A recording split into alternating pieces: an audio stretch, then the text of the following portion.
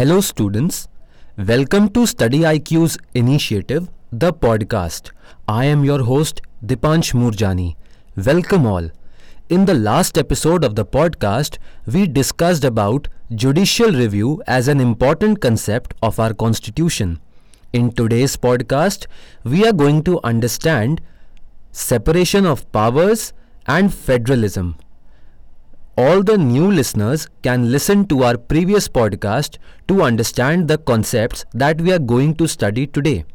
Sir, talking about the first concept of the day, which is separation of powers, we are eager to understand what is the meaning of separation of power. Separation of power is a very important principle where government branches such as legislative, executive, judiciary, those branches are separated in their powers. Whereas in India, a separation of functions rather than the power is followed. Unlike in the US, in India, the concept of separation of power is not adhered to strictly. However, a system of checks and balances have been put in place in such a manner that the judiciary has the power to strike down any unconstitutional laws passed by the legislature. Whereas Article 50, the article puts an obligation over the state to separate the judiciary from the executive, but since this falls under the directive principles of state policy, it is not enforceable. The purpose of separation of power is to prevent abuse of power by a single person or a group of individuals. Following are the purposes. This keeps away the autocratic governments. This will also safeguard individual liberty, and it ultimately helps to create an efficient administration. This will also help judiciary's independence, and it maintains the separation of power. This will prevent the legislature from enacting any arbitrary and unconstitutional laws. Federalism is a unique and important concept of our constitution. Sir, in Indian context, it is said that India is a quasi-federal state. So, what is your take on that? Federalism is a system of government in which powers have been divided between center and its constituent parts such as state and provinces. We can divide the federalism to understand it in very better way in two parts. Number one, holding together federation, and number two, coming together federation. In holding together federation, powers are shared between various constituent parts to accommodate the diversity in the whole entity. Here, powers are generally tilted towards the central authority. For example, in India, Spain and Belgium, there is a strong center. However, in coming together federation, independent states come together to form a large unit. Here, states enjoy more autonomy as compared to the holding together kind of federalism. For example, USA, Australia and New Zealand. Now I would like to highlight some features of federal system of India. The first important feature is dual government of polity. Then division of powers between various levels. The rigidity of constitution. Independence of judiciary, dual citizenship and bicameralism.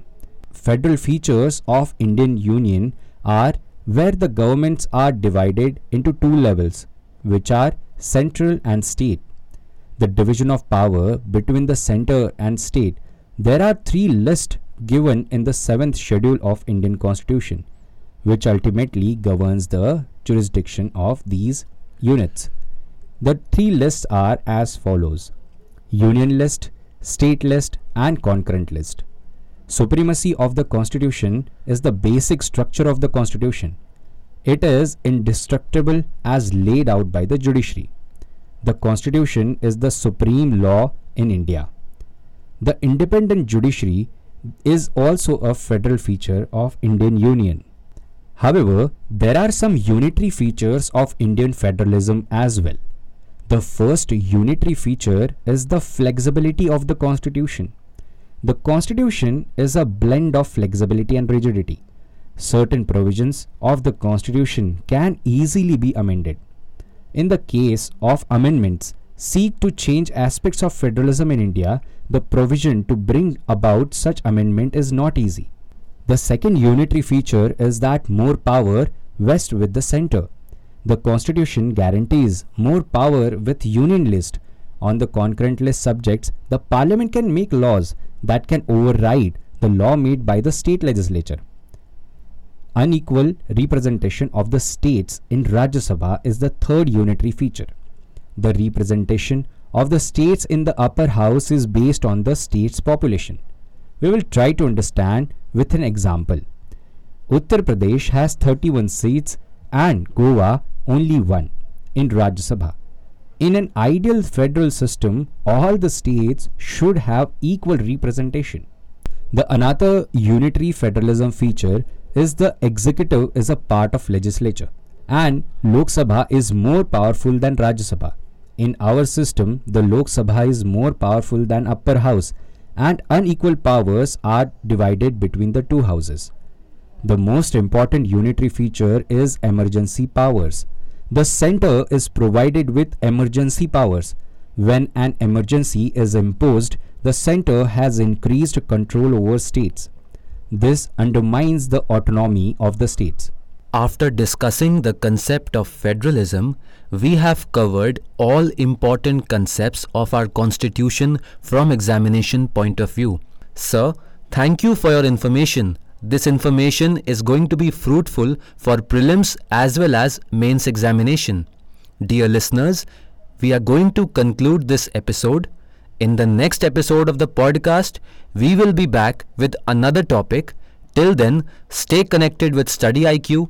You can listen to this podcast on various audio streaming platforms such as Google Podcast, Kuku FM, Spotify, Hubhopper, Apple Podcast, etc.